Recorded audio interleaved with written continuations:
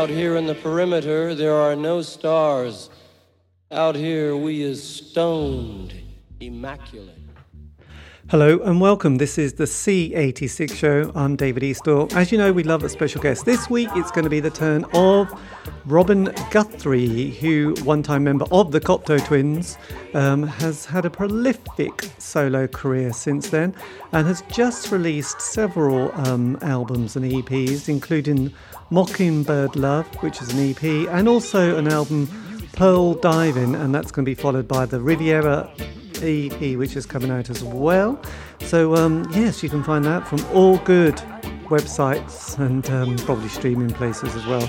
So yes, this is the interview which we did last month, December 2021. So yeah, after several minutes of casual chat, we got down to that very exciting subject that was the 80s, I know. And I'd been talking about how prolific and creative the 80s were and how many bands there had been during that 10-year period. I know, Thatcher's Britain. Anyway, look, after that, Robin then comes back with some interesting chat. And then from then, it's just quality conversation. Well, possibly. Anyway, look, Robin, tell us about the 80s and all about those fabulous bands and sounds. Anyway, you were part of it. We love it. Kind of really interesting, the parallel between yourselves and the music industry. You know, journalists, it's like, I'm trying to explain this to one of my distributors who's like charging up the ass for, you know, distribution to get your CDs in the shops kind of thing. And these are people that distribute hundreds of bands. So they make their kind of bread and butter from taking basically money from hundreds of different artists. And, you know, journalists interview hundreds of artists, right? Mm-hmm. This artist here, I only do me. I've only got an income from me. I've only got like me. I don't get anything from anybody else at all. Mm. So it's a very different perspective. It's like, you know, the distributors saying, you know, oh, why do you need to get so much money for your CD? And it's just like, well, you're going to sell like 10,000 CDs this month with about 400 different bands. I'm going to sell my CDs this month. You know, do you know what I mean? So it's the perspective of being a journalist, interviewing loads of people. I only ever get to talk about me, and it's probably a good thing because I don't really know fuck all about anything else. So no, can you see the perspective difference? It's like don't have a constant, you know, turnover of lots and lots of different things. I just do me. Yes. And have to focus on that. But is it? Yeah, I mean, what's kind of been really interesting. We can start now. Okay. We can start now. Yeah. It's quite. I mean, you have to have a look at some of the interviews I've had from various people because some of them you might go, I'm not trying to sell this to you at all, but there are people that you think, oh, if they remember them, and then you hear their story, and then you think, oh God, they're still making music in a very, just like I've got to make my next album. And what I found interesting with a lot of those 80s artists is that it was a real thing. It wasn't just a fad. It was like, God, that's kind of my life, my calling. However much I try and put it to one side, it comes back and says, come on, you need to make another record, don't you? And it's like, you know. Well, you know, sometimes I could think, you know, I would get very cynical about people like, you know, I guess people about cynical sort of appearing to come back, but like with the old band from the 80s with the same haircuts and the same sort of vibe, because as human beings, we all evolve. You know, I'm not a 20-year-old kid anymore. And, you know, if it was my place in life to get the old band back together and let's just be like how we were when we were 20, that's sad as fuck, you know, and, you know, I'm not really, you know, if somebody evolves as an artist and sort of effectively doesn't go away. You know, you're in London or England or whatever, so yeah, it must seem like, oh, that's that guy who went away. I'm not good anyway. I'm just keep doing what I'm doing. You know what I mean? As far as being on a wave of, you know, being press driven and, you know, being a little darling of the media industry, that's a different thing. But, you know, we were never really very good at that in the old days. So how do you expect me to be good at it now? But that was a little bit because you've got the 80s bands, and they're not all the indie bands, but those bands who do those kind of 80s weekenders, and they do those things in Norwich, and they go around the country, don't they, like the 80s themes. But then the people I've been interviewing are those who sort of they're not going to get the band back together because, frankly, they don't want to. They've either died or they're not going to ever speak to them again. But they still want to make that next record. It's that's what they're kind of driven by. I don't understand why you find that unusual. I mean, if somebody enjoys making music and has done so, whether they had any, fame or success or not, it's a valid thing. The fact is, nowadays, the process of making music is completely democratized. You don't have to have a record deal anymore. You don't have to be signed. You don't have to be in the media eye to be able to make music, because you can make it at home in your studio. It doesn't cost a lot to get a laptop and some headphones and actually make music, whereas 20 years ago or 30 years ago, you had to like be able to play well enough to actually get noticed and to get signed and then put in a studio that used to cost $1,000 a day and that was paid for by a record company, and a whole sort of industry there that was based around working a particular way. That's been shot out the water, so it's no surprise to me that, people who have, made music in their lives now have a much more of an opportunity to be able to express themselves that way. And just because they had a little blink of success in the 80s doesn't, or ought not to just sort of pigeonhole them as being, that 80s guy, that guy back in that band. I've done as much as I can over the years to not, I don't publicize myself. I don't talk about myself as Robin Guthrie brackets ex-Cocteau Twins or Robin Guthrie from the Cocteau Twins, because I'm fucking Robin Guthrie. I did that a long time ago. And I do this now. Yes. I'm not making solo records because I'm not in a band. This is just me carrying on doing what I ever did. And I can, get a wee bit sort of, I guess a wee bit shirty is the way to say it, when people just make that constant reference to something that I did, let's say 40 years ago. Now, if I don't know how old you are, but if I was to pull you up for being a dick when you were like 15 or something, you'd probably say, oh yeah, I probably was, but nobody fucking noticed, right? Whereas I open up my email every day and fucking everybody fucking noticed, It's like, okay. Yes. That's a first world problem, by the way. It's not, but it does take an emotional toll when you are, just going about your business, making, beautiful music, just essentially doing what I ever did, but not really being allowed to evolve outside the confines of a reference to a band that broke up 25 years ago. Sure. But I often say this, and it does sound really trite, but when you talk about Brian Eno, you don't know Brian Eno, the guy from Roxy Music. You don't, so most of my records that I've ever made don't have Cocteau Twins written on them, believe it or not. But, there was a blink of success in the UK or whatever in the 80s for that. And you sort of get a little bit damned. And I don't like it, but I have to be a grown up and accept it. But that doesn't mean that I'm going to run about to 80s weekenders and things with Haircut 100 and shit like that, I don't mean shit like that, as in, I mean things like that. You know what I mean? Yes, I got you. Get the old band back together. I don't see myself that way. Apologies to anybody I might have just offended, but you know what I mean? It's just like I don't glorify those days of the 80s, because the 80s were pretty shit. The 70s were worse. I grew up in Scotland. I was born in the 60s. I don't glorify the Thatcher years or the 80s like that, like what the 80s really were like. They were pretty grim, and I'm glad my kids don't have to live in that world, So, get the old band back together, get all this sort of neurosis and the upset and the emotional sort of upheaval, and, really? That's where I want to sort of define myself in life? I don't think so. No. Anyway. No, I completely understand, because I was kind of involved in a scene, quite a community thing. And, over those years, I've made peace with it, in the sense of like, okay, that was a long time ago, and I don't want to always go, ooh, every time I think about it. But I nicely put it in a box. Wait a moment. There is a wee clue in the title of your radio program, though. Do you know what I mean? Yes. Just a thought.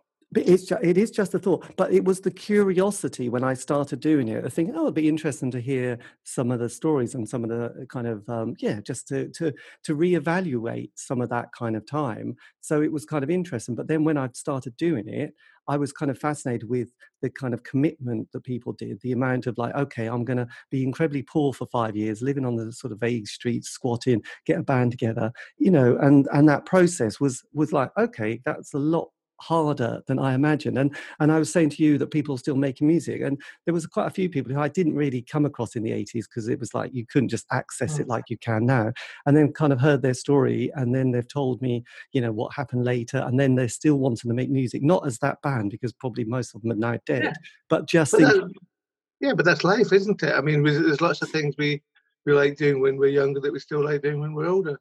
Absolutely. There's some things you do less when you're older because you're just less capable. That is just a story of life, surely.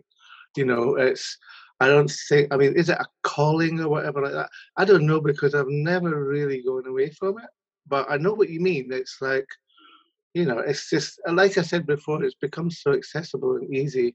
The thought of, I know several people that were in bands in the 80s that tried to get another band going after their bigger band sort of fell apart, and just no interest and no luck, because they couldn't get past the first stage of even being able to record demos or something because there was nobody even showing that interest in them. So it's quite a harsh shutout sort of world. I mean, when you fall from grace quite quickly, because grace only lasts 15 minutes apparently. So, you do that, but the combination of people's tenacity and the combination of the available technology and the available outlets and distribution, the fact that we can put things straight onto YouTube or straight onto Bandcamp or any of these sort of things, that these are all really, really healthy. And, I think that somebody who's been making music for, 30 years or 20 years or something like that, if nothing else, it's like if you were doing any other job for 20 years, don't you think you would get pretty good at it?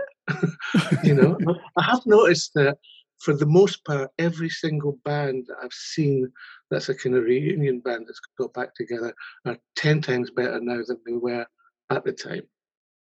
Just so much more, just better because they can, they've spent a long time doing what they do, Yes, but coming back to one of those points is like one starts somewhere. So you think, oh, I'll call this show da-di-da, and then it kind of develops from there. So, I've done lots of, because I'm obsessed with David Bowie, so I've done lots of David Bowie related artists who played with him or knew him or all sort of worked with him. So it's kind of, it's a little bit kind of, I do have a little bit kind of artistic kind of freedom on that, because it's like, well, who cares? I just want to put, I know, but you know what you've got is infectious enthusiasm, and that goes a long way in the music industry, especially involving older people.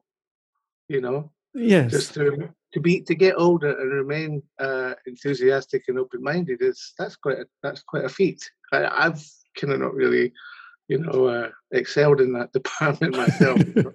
But I always remember John Walters, the producer, John Peel, saying if he ever hits puberty, we're in trouble. And I think that having that kind of curiosity is always exciting, isn't it? And to be, but it is, but that is, if you consider the thing that you're interested in is the same as what everybody else is interested. I could say I'm a total fanboy when it comes to writers. Because I read lots of books. I don't listen to lots of records because I need influences from a different place. I don't want to just recycle other people's musical ideas by listening to other music.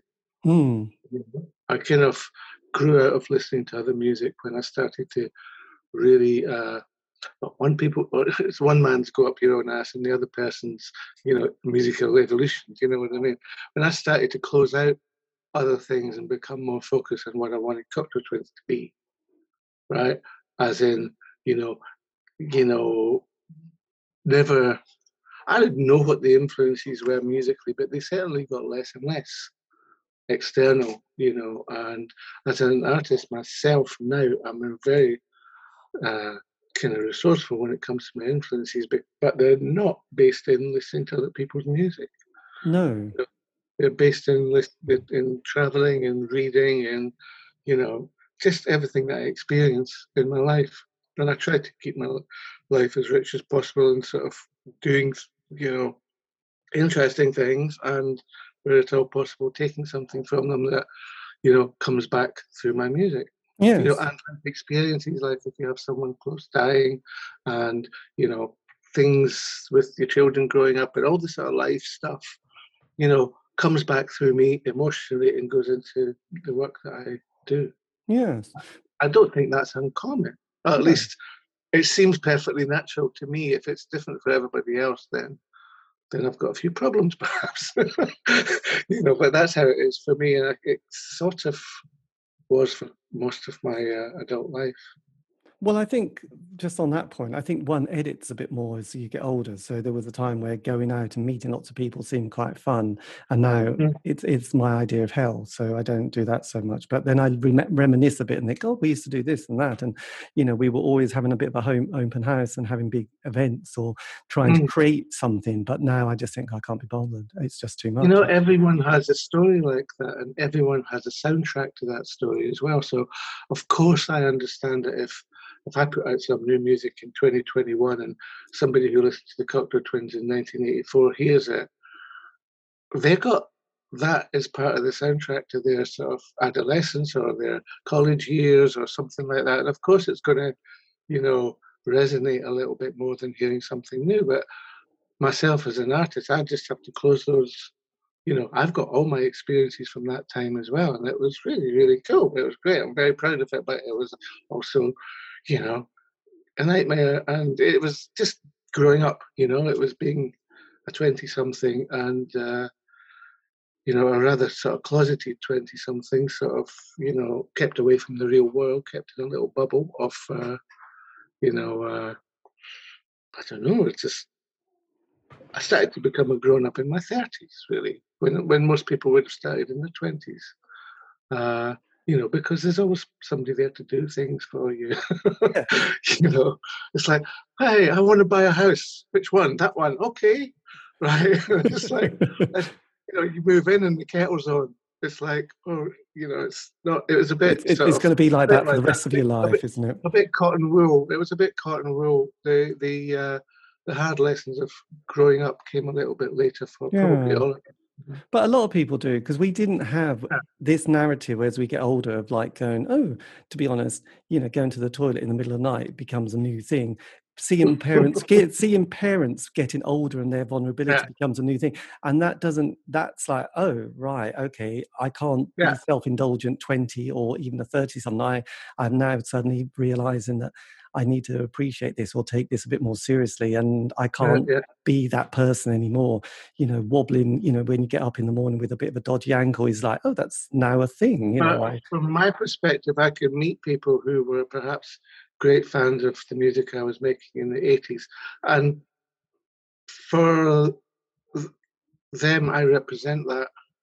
And obviously, I'm just this old dude with white hair and a beard who's not that person anymore, who's done their life and all their life things as well. I can't help. I don't know if people get disappointed, but I think that it's sort of, I'm not the same person, but that was my life then. It's just that, I don't know. I'm fluffing up this answer because I don't really know. I don't like justifying getting old, because getting old is like, it's a double-edged sword. All the things you mentioned about getting up for a pee in the night and having loved ones getting really, really old, but also sort of growing old, looking back at things you've done in the past and feeling proud about it, seeing your kids growing up, and it's like I say, double-edged sword. I think this applies to probably everybody on the planet. Not some fool with a guitar, No, but but interesting when you were just saying about influences, because when I was playing your new album, which I have all week, obviously, Pearl Diving. There was two. Okay, you might get really. Pearl Diving. Pardon? Pearl Diving. One word. Pearl Diving. Okay, but interesting enough, when I started listening to that, I did then sort of go, God, I remember the 1994 Jan Garbarek with the Hilliard Ensemble, and I went back to that album and played it again because it kind of reminded me of that, as well as bits of kind of the Betty Blue soundtrack and Eric Satie. So it was kind of interesting thinking, oh God, yes, I remember that kind of spacious kind of quality of kind of relax, so there you go.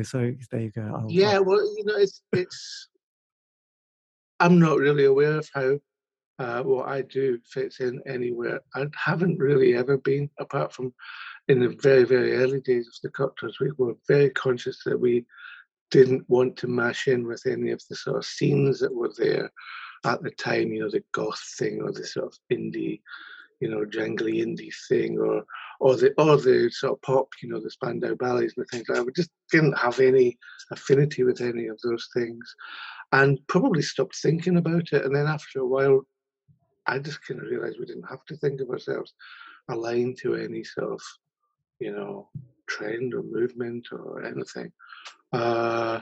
Which I think was frustrating for some of the others at the time as well, because I've got my level of being a music fan was considerably lower than theirs, perhaps. But I still to this day I just don't see how it all fits in, and I can't overthink this. Right. But what would I do to sort of change my music to make it fit into whatever is relevant, and relevant to who exactly? I mean, why am I doing this again? I'm doing it for me. I'm doing it for me. Yes. This is what I like doing this. It makes me feel good. The fact of the matter that I can share it with people that enjoy it as well. Ultimately, it comes secondary. I think this is why just recently I've been releasing music that I did over the last 7 or 8 years, but I just didn't release. I just didn't bother to release it. Doesn't mean I didn't do it. Just means there was not a right time to release it, and I didn't really have to release it. So when did recently I've become aware that when I get a little bit of a boost and I realise that people are actually wanting to buy my records, I think, well, you know what, I did a couple of good things like a couple of years ago, I should put them out, or I'll do this, and I get sort of excited again. So yes. So with it's like buses. It's like waiting on a bus and then 3 comes. That's where I'm at now. It's like Prince, isn't it, really? But, slightly differently. But, I don't know, he just kept releasing triple albums all the time, didn't he? But when did you then write and record Universal Road with Mark Gardner? That was 2015. Right, so that was one that was kind of released at the same time that you... Yeah, we had done one track together, I think perhaps the year before, because we'd met each other. We'd always bumped into each other in the old days, as it were. And then we met each other when I was on tour playing in Oxford, where Mark is from. And we thought, because he'd been living in France as well. So we had that in common to talk about. So we kind of ended up doing a track together, and that kind of worked out quite nicely. Then we did an album. And it was very, very natural. This was before his Ride reunion comeback thing. Bands going away and then coming back again.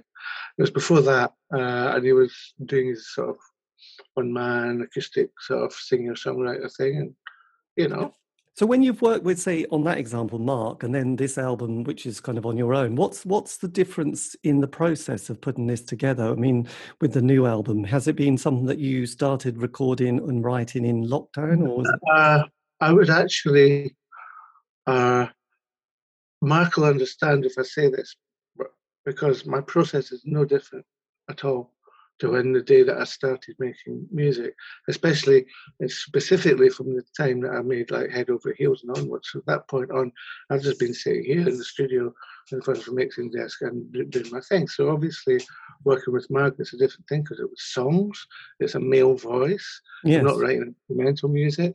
There's a different sort of energy, same as when I've been working with Harold Budd, different energy, but the actual process is the same. I'm still sort of doing this. I'll say this because I'm sitting in my studio just now, for those of you who don't have video here. I'm sitting in my studio, so I'm waving my arms about, but I'm just sitting here, and I usually sit, I've got, there's a here, I'm a bass there. Yeah, I don't have to stand up to get them, and that's me at my happiest. Your happy place. Well, so did Mark come and sit with you, and did you sort of spend time together to write that material? Yeah, well, you know what? It's a different type of project, different artist, different everything. When I spent a couple of years with Siobhan DeMay doing Violet Indiana, that was very much sit in the same room together with a guitar and try to write some songs. Yes. And I've never done that before because the Cocktails didn't work like that. So this was all completely new territory for me. So I kind of you know, essentially kind of, I was attracted to working with Siobhan because she had never heard of the Cocteau Twins, had no sort of reference at all. Her older sister had said, "Oh, you got to go and meet that guy. He's in a great band." Oh, what band? Because she liked soul music, and she liked Shirley Bassey and torch songs, and she had no idea. She wasn't an indie kid at all. She still isn't an indie kid, indie lady, should I An say? indie lady. Yes. And for that different type of energy, that was a really interesting thing for me to do because I'd never written songs for somebody before. Yes. Because writing for Cocteau Twins is writing instrumental music, and then Elizabeth coming and doing her thing. And then at which point maybe I would take out things that I'd done or Sam had done, or you match it to what Liz was bringing into it. But it was not like sitting down and going, right, I'm going to make these chords because I think Liz will do something good on it.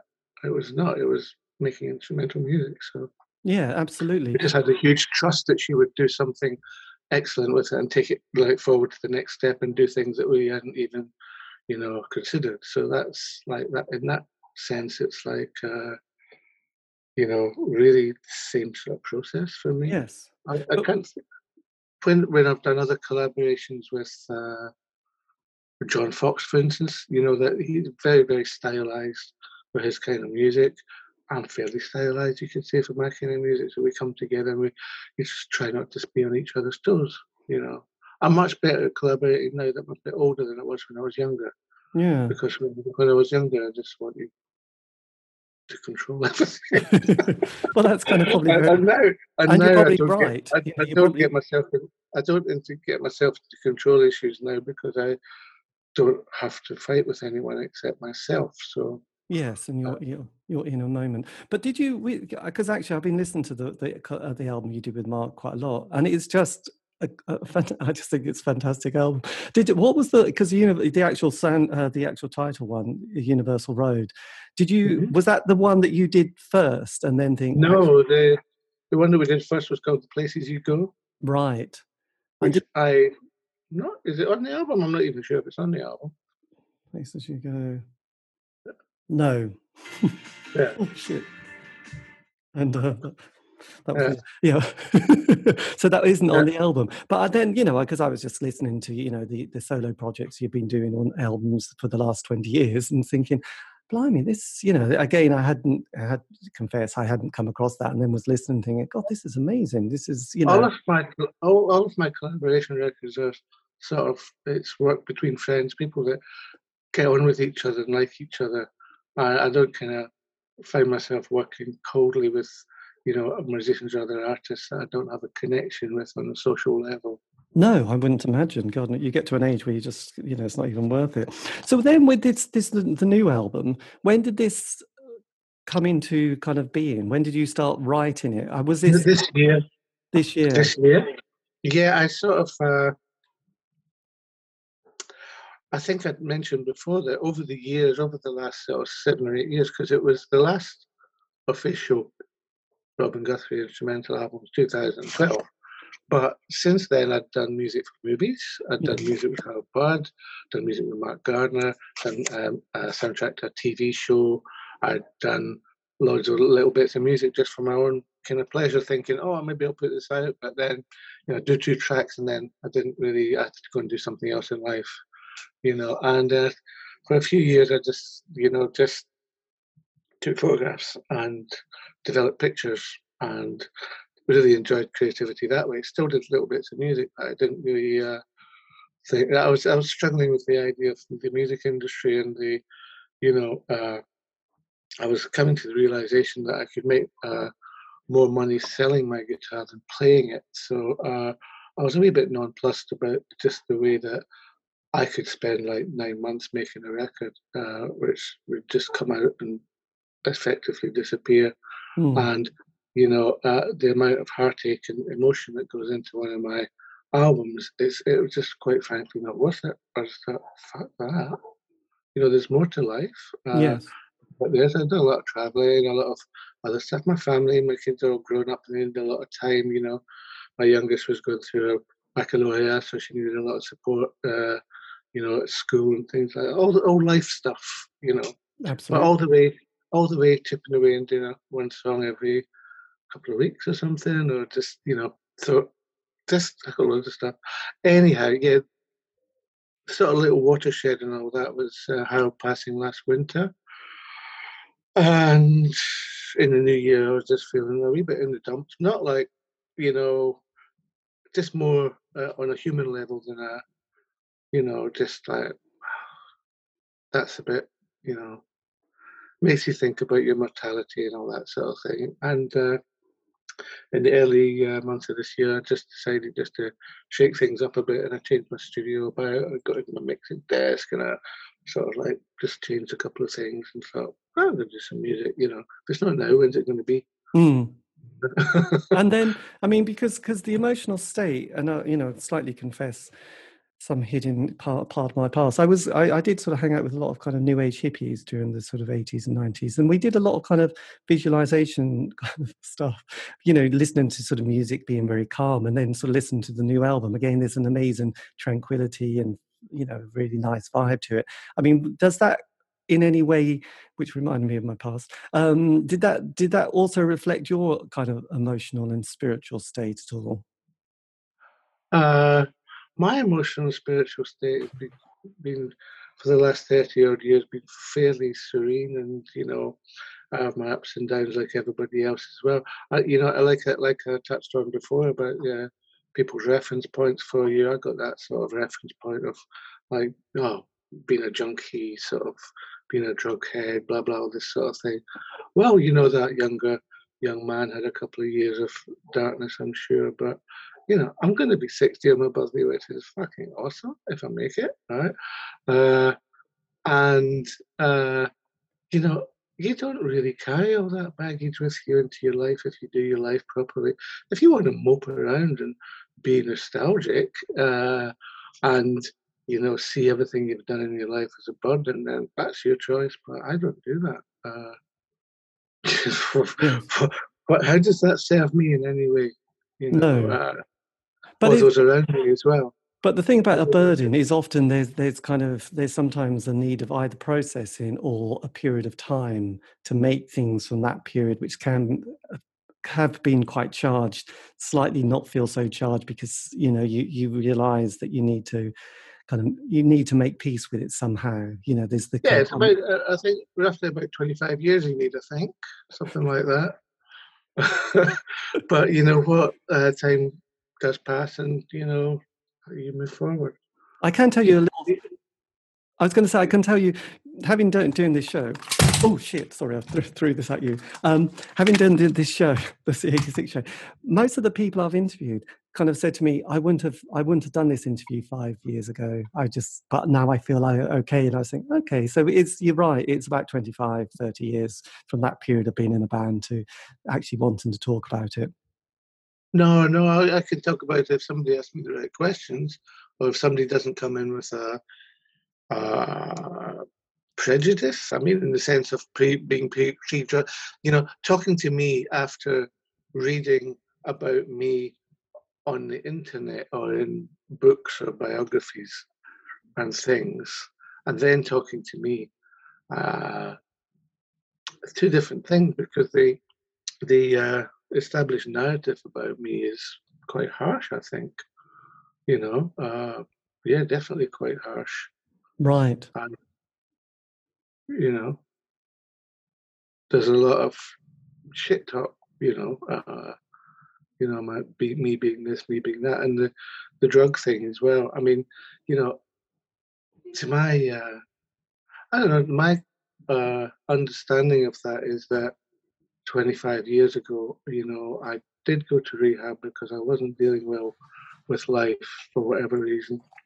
And I made a foolish mistake because I told people, because I came out and I was so happy to like be clean and be off drugs and things like that. And I was just like sharing my joy with people. And that is just, from that moment onward, it's been turned against me, really. Right. I've been defined as being sort of a drug user. this old dude, yeah, right. No, I don't do that. I don't live that way. No, well, absolutely. How dare you define me by that? Maybe that was a mistake. Maybe that was youthful excess. I don't know. But it's bears no relevance to my life or my goodness. No, absolutely no, and to be honest, I didn't. I mean, I do focus mostly on people's music thing. I did. It's strange when you said that. I did an interview a few years ago with Leo Sayer. I know, and they said, for God's sake, don't mention the Big Brother moment. And it's like, I have no idea what's the. So I had to Google it, and I went, oh yeah, he gets into a fight, and it's like, fine, okay, I won't mention that to Leo Sayer. So that was fine. So but no, I'm not really into kind of the tabloid gossip thing. I mean, what's always kind of interesting, okay, because you did sort of just mention it earlier. I mean, I was born 64, so I'm now in my late 50s. My early musical moment in life was the glam period of Sweet Slade, T-Rex, and Gary Glitter, obviously. Yeah. But luckily, David Bowie was my first single and my first love with Space Oddity. What was your kind of, it's just kind of curious where you and how you... Absolutely the same thing, Roxy Music, Bowie. I think the first single was Baby Love, and it was closely followed by Silver Machine. And I think that's really kind of cool because that sort of makes complete sense. I sort of chose what I was going to do with music with my first two singles when I was like 10 or whatever. Was that the Rubettes, Baby Love? No, it was the Supremes. Supreme. Oh, God, yeah, sorry, I was thinking yes. It was somewhere between Hawkwind and the Supremes. Yes. I kind of got, that would work. But yeah, like yourself, Slade and all this sort of pop thing. I kind of veered more towards pop a bit at first because I was like 10 or 12. I had an older brother who was into like Led Zeppelin and Genesis, so I didn't kind of want to be like him. So. No, I had an older brother into sort of Genesis, yes, Wishbone Ash, Barclay James Harvest. He was 7 years old. Yeah, that was the one, Barclay James Harvest, that was one of his as well. So it's like, it's just, being a kid and, it's not, I don't know that anything like that is relevant to what we go on and do in our life. It's just interesting nostalgia, that's all. And you know what? As an older person, when I was maybe in my 40s, I had no time for nostalgia at all. But as an older person, I quite enjoy it. You put on a Channel 4, documentary thing about, life in the 70s or something, and it's like, oh yeah, fuck me, I remember that. You can do that with the privilege of age. That's all. Yeah, absolutely. I mean, did you? When did was trying to remember what your favorite chocolate bar was in the 70s, things like that. I'm an old person now, so I can do that, and I'm fine with that. But I do have other qualities. I know, not just curly whirlies and marathon bars. Yeah. So what part of Scotland were you from, by the way? Because Central Scotland, in a small sort of industrial town called Grangemouth, which is between Edinburgh and Glasgow. Right. So quite downtrodden at that time. It was pretty harsh. Yes. But that's what it was. It was Thatcher's Britain, Yes. There was Northern Ireland. There was all this sort of stuff going on.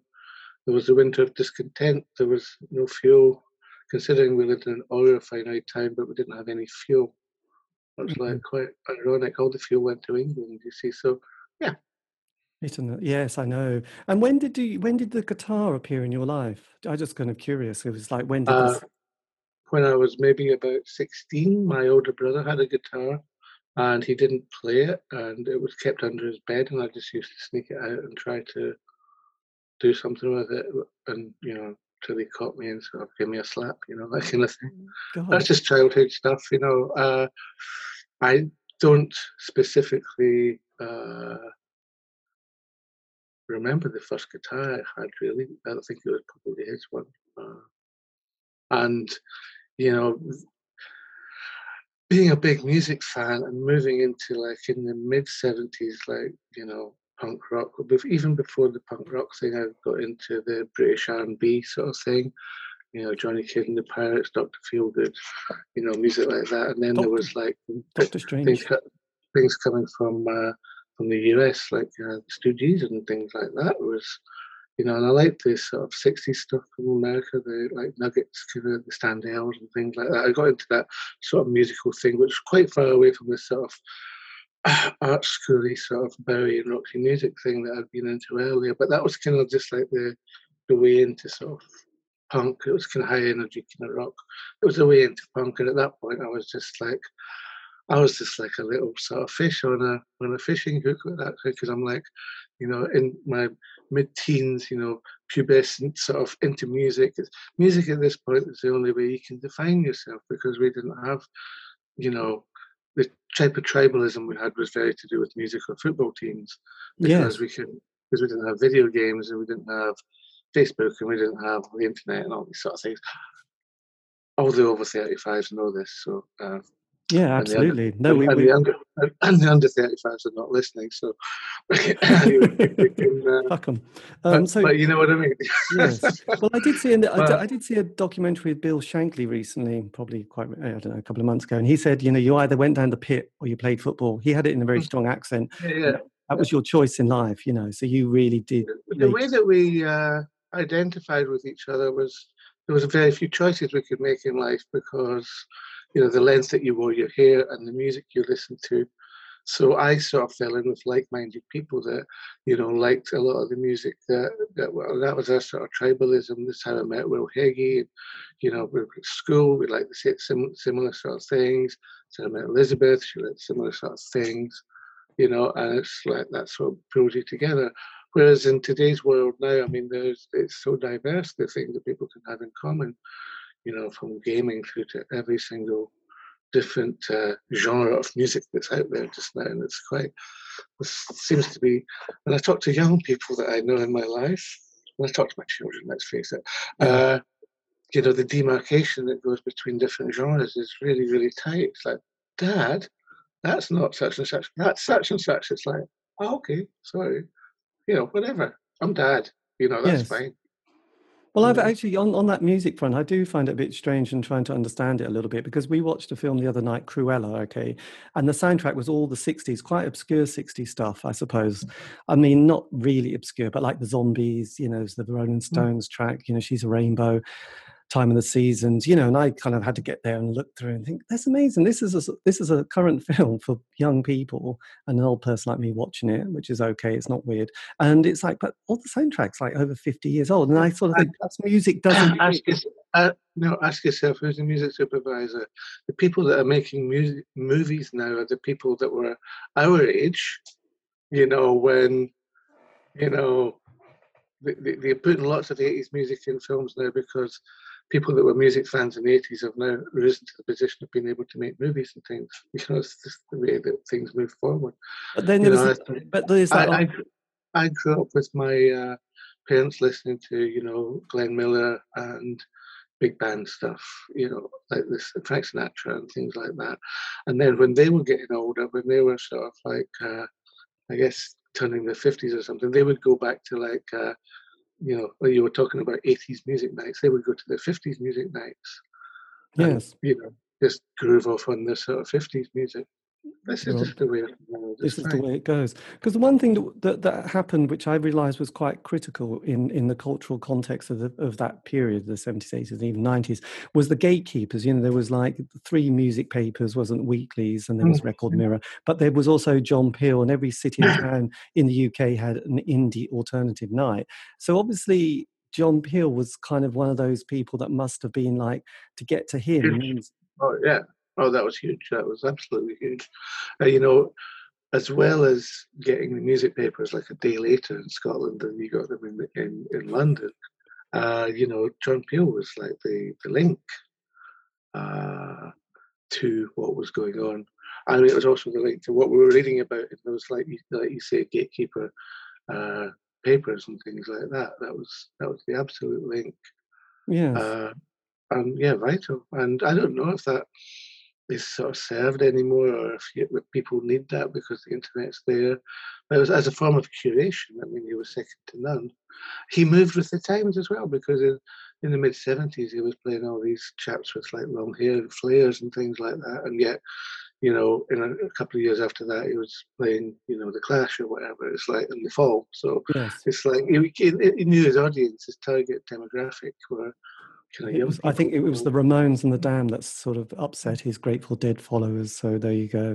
That lost that generation. They just peeled away. Yeah, but I mean, that's just the sign of somebody who's really, really passionate, but also really wants to keep his job as well. Yes. So it's good. He didn't want to go to radio TV. And like, can never really sort of stress how important that was for me as a young musician or somebody getting into music, just to hear what he was playing. That's the first time I heard The Birthday Party was him playing it, and that was sort of, sort of life changing, because I was just of that age where I was so vulnerable and sort of like looking for something that I just grabbed it. But without that sort of curation or whatever, I think the whole UK music scene would have been different throughout the 80s. It wouldn't have existed, and not with It the would, job. it would have been it would have existed, but it would have been a different kind of thing. Yes, but I think the job seekers allowance, enterprise allowance, being on the dole for a few years did also help people focus for a very, like a year or two. And also, as you mentioned earlier, there wasn't plan B, like, oh, that's fine, I'll get another job, because there wasn't any other jobs. I'll go to university. It's like, what's the point? It was like, well, I'll just drink some booze and be in a band. And that seems to be quite a common narrative of that early 80s period, and that's why we have Bogshed, Big Flame. It's a common narrative of that age at that time, just it's a form of escapism. I knew that we were quite honest at the time that we just wanted to get out of the town that we saw, the sort of shithole town at that time. I feel a bit ashamed of saying now, but I mean, at the time, that's how it seemed to us young people wanting to get out, and that seemed a way to sort of get out. Yeah, but there was no long-term plan. I always have to keep myself in check, because it could sound like there was some long-term plan to be sort of successful with music. A long-term plan, our entire bucket list when we were like 17 was to make a record. Yes. That was it. Everything after that was just fluff, and it didn't exist because we'd never considered it. Yeah. Well, I gathered that it is kind of get a single, get it played on John Peel. Oh my God, I got a session. That's amazing. The first album. That's amazing. I can't believe we've even got this far. And it's like, so there isn't any, let's sit down and have, as we call it, well, some bands have mentioned band therapy, because that would be a good idea. It's like, forget band therapy. We're just going to go and do the next album and sign another slightly unfortunate record deal. So there's, there isn't that element of it actually. But then as with great kind of art sometimes, or music, there is that intensity that obviously with the Beatles, there's this new only 8-hour film talking about their last album, but most people think, God, I can't believe they lasted that long actually, even though it's like, oh, I wonder what they would have done later, which is a pointless conversation. It was a bit like, God, I'm just amazed they've got that far. So with your perhaps people had more time to just let records breathe and let them get into the psyche, because there wasn't like a million bands out there making records, because as we know now, looking back, it's like, well, bands did have to go through that whole sort of jumping through hoops of actually learning how to play and sing together, and then getting noticed by an A&R man, getting put in a recording studio, given money to, function as a band or to record something. And there's a whole, because you couldn't just make a record on your own until the mid-70s. I would say that's when sort of indie bands or bands started to be able to make a single or something, get a single press themselves. Yes. I'm not aware of that happening ever before that. So, records and bands that were successful had more time to mature the length of time that the records were out there, I guess, before the next thing came along to distract people, because there was quite simply less competition, if you like, I guess. And when did you feel, because there's the beginning part, which is often, fake it as you make it until you make it kind of philosophy in life, because you think, oh my God, I can't believe this is happening. Was there a moment where you just suddenly thought, actually, I feel pretty good about this. I feel like I can call myself an artist, a musician. I kind of understand the workings of the studio, because I know seeing, like people like Joy Division were really, Ian Curtis was so upset with the album. I take what you just said as two different questions. Understanding how the studio worked and knowing what I wanted to do came very, very early. Actually being able to use the word artist, right, in the first person is just come literally in the last couple of months, I think. Because I've been saying it in interviews I've been doing. I'm the type of artist, I've never said that in my life, it's really cringy, but I guess if I don't I can't call myself a musician, because I don't really know how to play music. I can't play other people's music, and I'm not really interested in playing music per se. Hmm. I'm interested in creating the thing that I do using musical instruments. There's a slight difference there, and it's about sort of 5 years of music school, I think. That's the difference. You know, it was yeah, I missed that. I missed that class, I think. I Yes. do have a school, I do have my school report from when I was 16, and I've got like a D for music. So, Oh no, that's so oh no, I wear that one quite proudly. Yes, but then the creating the sort of hearing not music in your head in that kind of, oh, that's a bit weird, but just thinking this is the sound I want. Did that come quite quickly, or were you able to sort of learn how to That then? came that came quite quickly because I kind of knew quite a lot before, or compared to other people, because I was one of those rare people that was kind of nerdy and into the idea of home recording. So I had a tape recorder. One of the first things I got, when we started to do anything was like a reel-to-reel tape recorder, and I started to cut tapes and edit things. And I wasn't really fearful of technology, and I'm still not really. I've always been that. I've always had that aptitude.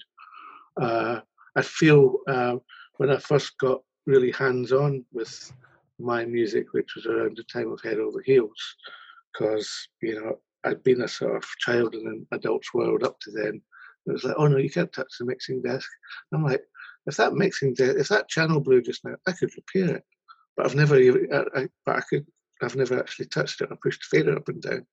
So I got my sort of kickstart into that thanks to a man called John Turner, who was a sort of mentor. He was a studio owner in Edinburgh, and he allowed me to sit at the mixing desk and start to push things around. And if I didn't know something, he would like kind of show me, and I just started to discover my own way through it, and I loved it. And to a certain degree, I still do. It's Yes. like really, but I never had a fear. I found out I was doing lots of things the wrong way according to the books and according to conventional wisdom. But I didn't really, I was just young and headstrong, I guess. I just thinking, no, I want to do it this way.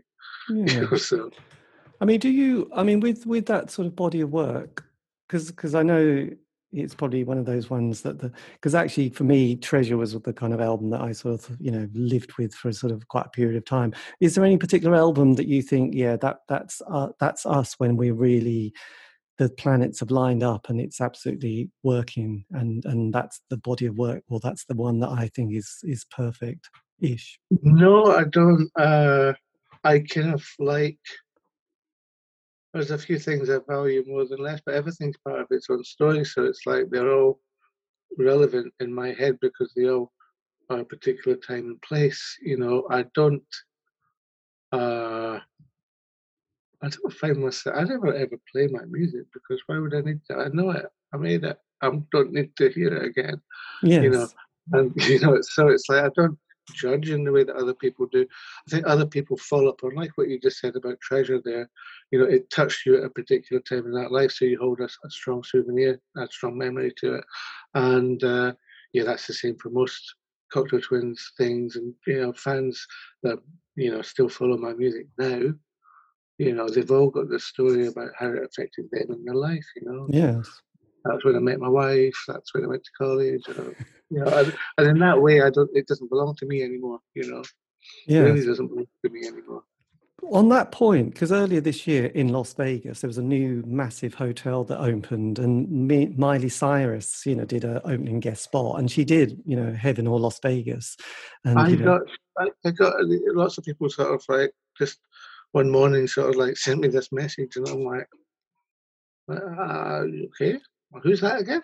I have no idea who she was. So. No, fair enough. No, I just wondered because it's kind of, I suppose, it's kind Oh, of. listen, when somebody does a cover version, it's always really flattering. However, I think that our sound has always been a bit so stylized that it's quite difficult.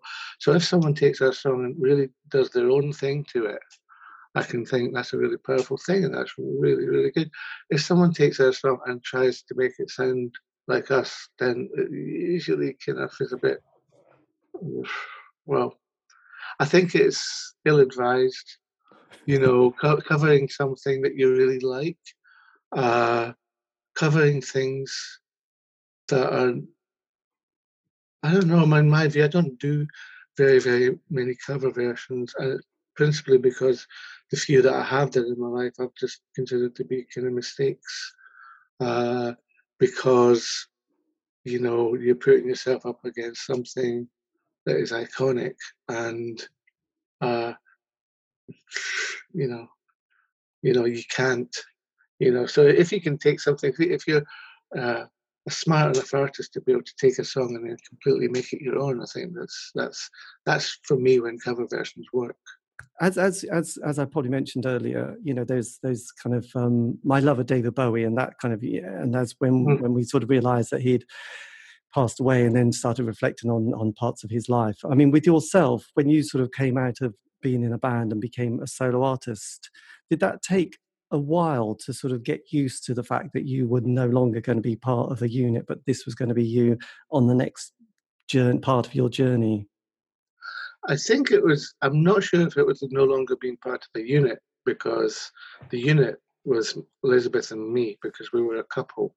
So any sort of thoughts of band or anything like that was fairly far down the scale of importance, because we have a child Mhm. and we were making decisions not to be together. So anything to do with the band at that point is just it's just background noise, really. So didn't really have much of a chance to think about these sort of things. About what I do know is that it was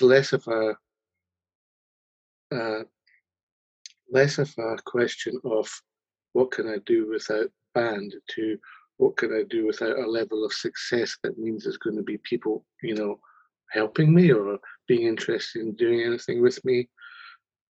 Trying to go and start to do some, you know, uh, things on my own after that proved to be very difficult, because every single door was just slammed in my face. Management dropped, record company dropped, the publisher dropped, everything just just overnight. So yeah, it was kind of perhaps not the people. It was more the context of like, well, if I'm going to do this, it's gonna, I'm I don't know. I felt perhaps like, I just got to start fucking knocking on people's doors and trying to get a record deal, or like a teenager. It's like, oh shit, that's sort of that's not much fun, and it wasn't at all. But I have worked and I have gradually taken responsibility for my life, and as an adult for my family. I've been with my wife for 27 years. We've built a family. I have built uh, sort of a safety net by making sure that I keep the rights to all the music that I've made, and Mhm. I don't give the rights to anybody. And I've been doing that since about 2005. Uh, and that especially like all the digital rights and all the sort of things which were nothing. Nobody was interested in or even knew what digital was back in 2005. I got in there and secured all the rights for all the work that I would do in the future. And I've been able to, it was a very small audience, relatively small audience, piece myself together. Yes. Uh, More and more start to make some sort of contact with, you know, directly. Whereas I started to use Bandcamp last year, and that's been fantastic, because finally I have a sort of feedback loop from people that actually, respond to me putting music out, because previously it's been a little bit like in a vacuum. I spend a year making a record, put it out, and then I hear nothing back. It's like, what just happened there? So that in a way, and becoming older and becoming, I don't know, less neurotic or less. I don't know. It has felt in a way like there's been some sort of exile going on, in terms of like there's quite a few things gone against. I had like a lot of offers to get the old band back together over the years, because that seems to be what people are interested in. But I've kind of stuck by what I'm doing, and just to trying to establish some sort of interest in what I do, now for being relevant about me now. It might not be relevant about the rest of the world, but it's usually from the heart and from the hip about what I'm doing now, Yes. And if I have to play that to a relatively small audience compared to what I've done in the past, that's fine because they love it. I'm getting an awful lot of affirmation and an awful lot of love about that. And I would say in the last 20 years, I've not had so much of that, or not in a quantifiable way that I can sort of see and touch. Yeah, I mean, I'm not a fan of social media because I'm a bit shy, a bit sort of reluctant to talk to people, but I'm stepping through that and trying to sort of take that on. And I feel a bit dumb because it's like, I got to post something, but I'm just doing the same as what I did yesterday. It's not really very exciting. You know what I mean? So I'm not like, I'm not, if I was 14, I would be really good at this, but I'm not 14, I'm sort of come along with all my old school sort of neurosis when it comes to the public. Well, I think it's a lot like a lot of artists. I think they just want to say that this is my art because I know, I love Suzanne Vega's some of her stuff, or quite a lot of it, and she's having to do a bit of like TikTok, and she's going. It's like, actually, Suzanne, I'm not sure if TikTok's going to work for you. Is it really? You're just going to have to get together with Jerry Lennon, sort of get out there and do some dates here and there, and re-record the albums you did in the 80s, because now you can have the ownership of them and just kind of become that artist. And I know with Hazel O'Connor, who I remember interviewing her, and she got to that point where she's like, I might have to become a cleaner or something. And then she saw an artist in Edinburgh just doing a performance and then getting their gear and selling it after the gig, and she went, oh, well, actually perhaps that's what I need to do. And then she's rebuilt her. And I think in a way a lot of artists I've noticed have kind of the reforming of a band almost would then sort of break your kind of that past, and then it's this gaining a new understanding of how one can survive in the world that we're in now, which is not the world that it was 30, 40 years ago. Yes. So there has to perhaps be a certain amount of hands-on stuff, and I'm okay with that. I mean, hands-on stuff is, for the last 15 years, I've been doing all my artwork, and I've been, been involved in manufacturing and sort of all the mastering, all the different elements of go-to. So at the moment, I'm probably just, putting all those things together, putting one in front. So when you because your production work, and it was there was a couple of things you did in the 80s for other people, like Felt and also the Gun Club, and Felt, were one of those prolific artists, and Lawrence was kind of an amazing artist, a bit like Momus as well, who just seemed to do an album a year for 20 years. I mean, did you kind of enjoy stepping into that role of producing? Because, thinking of Mr. Bowie doing, Iggy Pop and Lou Reed suddenly, as well as all these other solo albums. Yeah, I think my hat as a producer in the 80s compared to my hat as a producer now is like two very different things. In the 80s, I was a young guy trying to sort of, I guess, prove to all the grown-ups that I could exist and do something, and I had an idea that was kind of worthy in a way of doing things. I don't think I really approached production with any sort of maturity at all. Really, I was basically pretty much everybody I produced back then were mates, the people that I knew socially, and, it just so happened I had a studio, or I had, the skills, and, I just wanted to help, and they were happy to let me do that. But it's also a learning awful lot as well. And I think how do you put this? Year after year, going through all the different productions I've done, I just think that I've really, probably just matured, and I understand how not to stamp everything with me now, which I didn't really understand so much then. I wasn't aware that I was stamping everything with me, just because I never really had I never sort of knew what doing it like me was. I never defined what that was. I just did my stuff and it came out like that. And I'm more aware now that, when I produce a band, it's their record.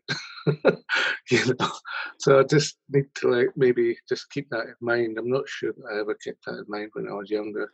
But I guess just people really, from Phil Spector to Trevor Horn to, I don't know, Steve Albini and there's others who, people would get those producers because they kind of wanted that vibe, didn't they? So that was their signature vibe. It's like, God, we need that person because he's going to give us this, or yes. yeah.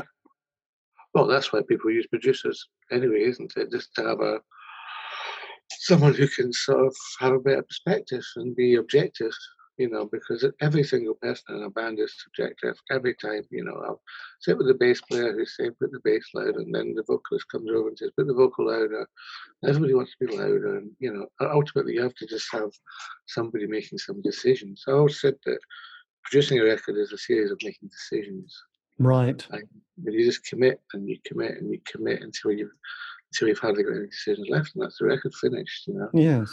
But he needs to be quite often making those decisions and not leaving all the options. In this digital world, we leave all the options to the end. It's like, oh, we'll fix in the mix, that sort of thing. No, it doesn't work. I mean, for me, it doesn't work, because then you can spend,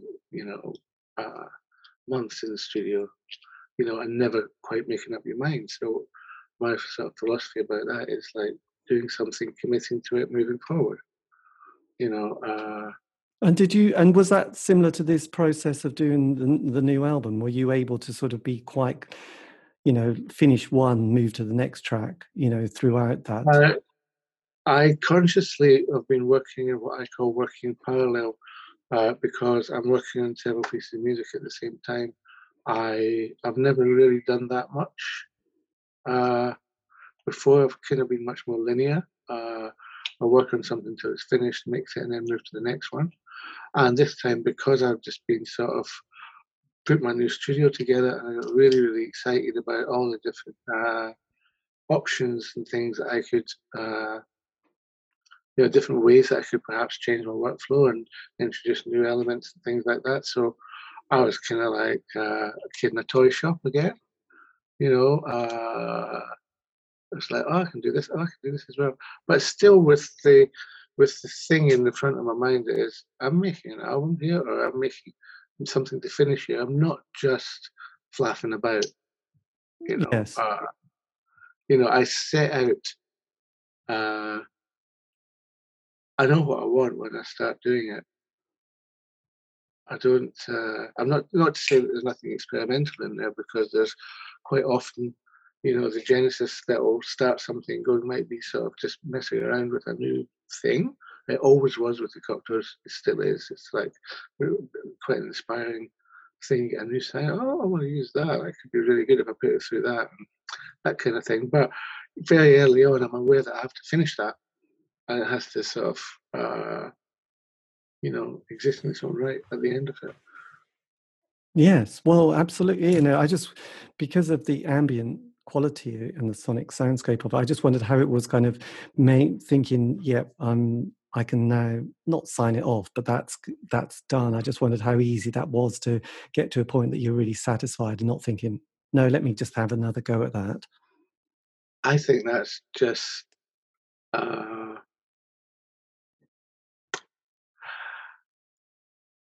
what do I think that is? That's a big pause, wasn't it? I just tried to explain. It's just like, I know when when to stop. I mean, I'll do a mix and I'll review it, and I might change it once or twice within a 24-hour period. But then after that, it's finished. I don't go back. Right. Because I'm already on the next thing. And it's true that with computers and things like that, you can tweak forever. There's nothing to stop. But the principle about what I'm doing is in my head. It's nothing to do with the studio. It's about me creating a piece of music that is tied to a certain emotional event or something that's inspired me. And I've thought about how this is going to get together. I've sort of done all the bits. I've mixed it. It's finished. I want to do something else now, because I don't have the headspace to keep that going in my head.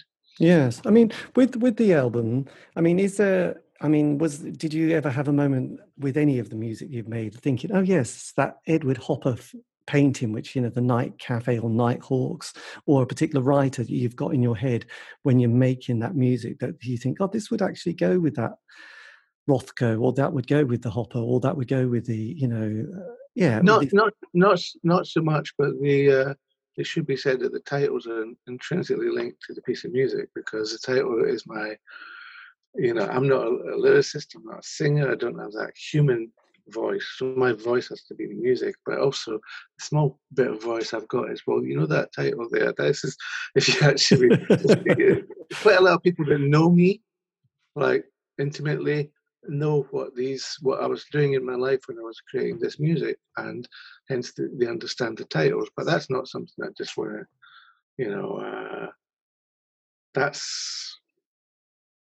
that's just me. That's just my indulgence, probably. But it's also part of the creative process. Right. Castaway. It's in the clue. Yeah. The clue's in the title. Losing the title, it's like C86.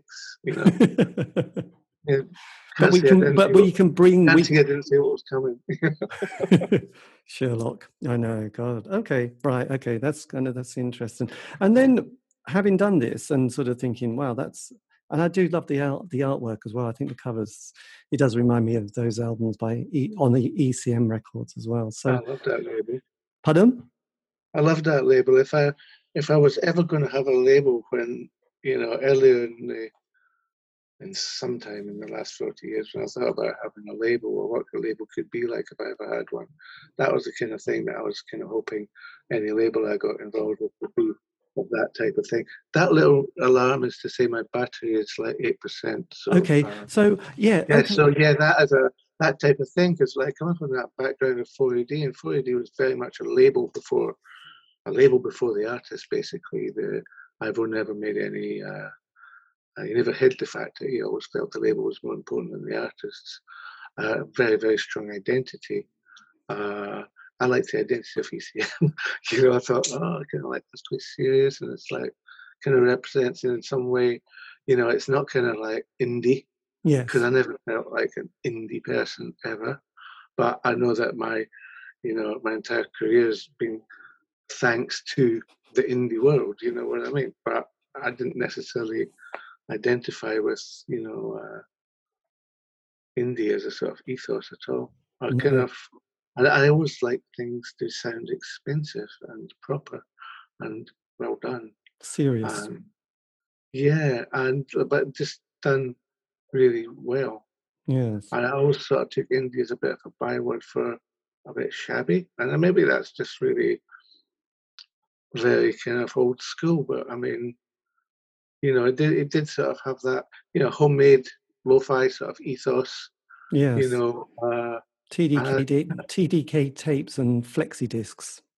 Yeah, that kind of thing. But I mean, that was just my personal sort of view on it. That's why when you said ECM, there, I thought, yeah. But I didn't ever get close to that. So no, but when you got your ECM record, and it doesn't really matter. You just knew it was going to come with there was a bit of gravitas and seriousness. This was going to be a work that you needed to sit down and focus on.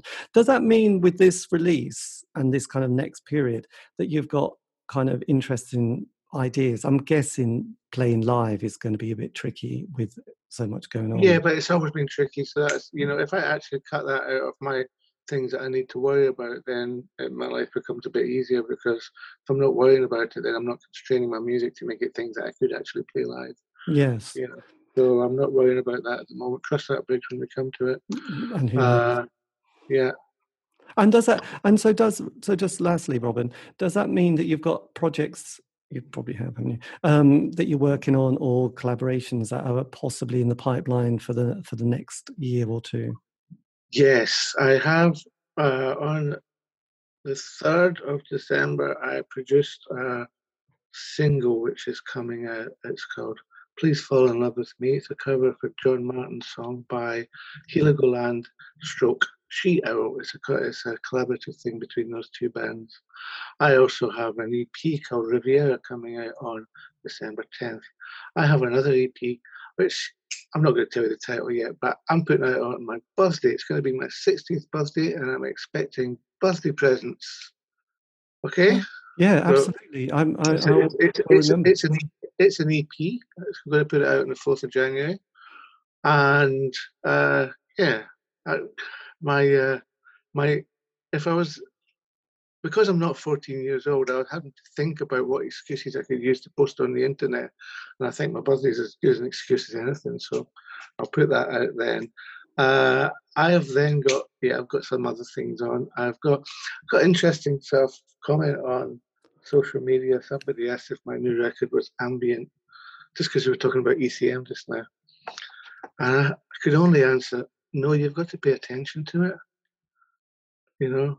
Yes. And I kind of, that's how I feel about my music. It may be instrumental, but it sort of demands, I don't know, I demand a bit of attention. It's not background music. No. But it does. But having said that, I'm planning on, and I realise that quite a lot of people seem to like the sort of down-tempo stuff that I do, but I've been sort of mixing that up with, there's probably only like really one down-tempo thing on the album, Pearl Diving, but I think I might do a whole album like that in the new year, just because, why not?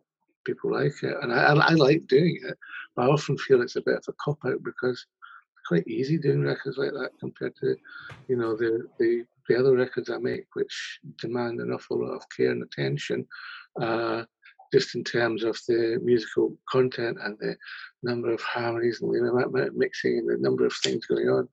And the kind of nice floaty stuff can be done fairly economically in terms of not effort per se, but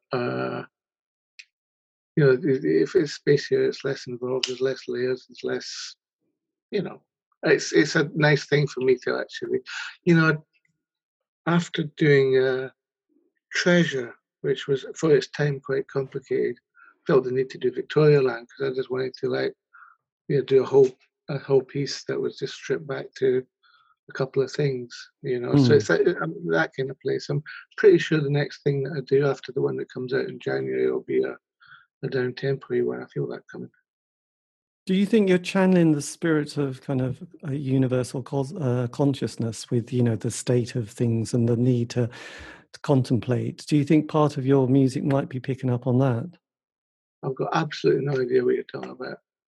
No, but everything, there's a lot of kind of like the new, we try to avoid the news a bit, but you can't help but occasionally go, wow, it's all, the pandemic, there's a new variant, there's, global warming, there's kind of, people dying in the north, in the sea, trying to get to the UK, it's kind of quite grim, and your music kind of has listen, like I said before, I grew up in the 60s and there's been a lot of quite grim, and quite honestly, it's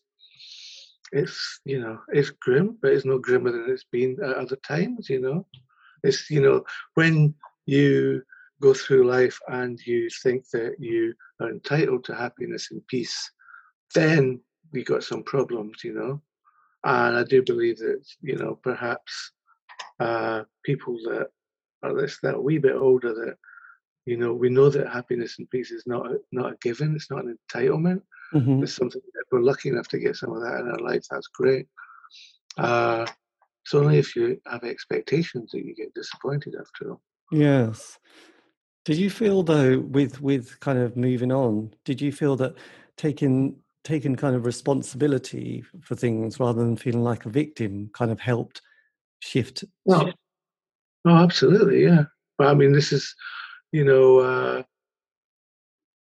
I think that just the times have changed. People, it's terrible to talk in generalities, but people grow up a little bit older now. They're not forced into growing up quite as quickly. I mean, I know people that are, in their 30s and 40s that still just buy games and buy toys, and they've never quite got around to, getting a proper job or buying a house or any of those things, and then they're wondering how their life isn't moving forward. I know that I sound like an aged person, sort of like that, but it's just an observation, Yeah, So I think in different periods of humanity, we've been forced into an awful lot of growing up an awful lot quicker, and me as a parent of, oh, that's my battery. My phone is powering off in 30 seconds. 30 seconds, I know. I'm so very sorry about that. I can, I can't even charge it. I can't even charge it here. I'm going to email you back because it would be nice to say goodbye properly. Yes, okay. I don't want to just leave you like this, okay? But I will get back to you in 5 minutes, yeah? What, an email? Okay. On an email, yeah, or whatever. Okay, or I'll call you. Okay, oh, you've gone.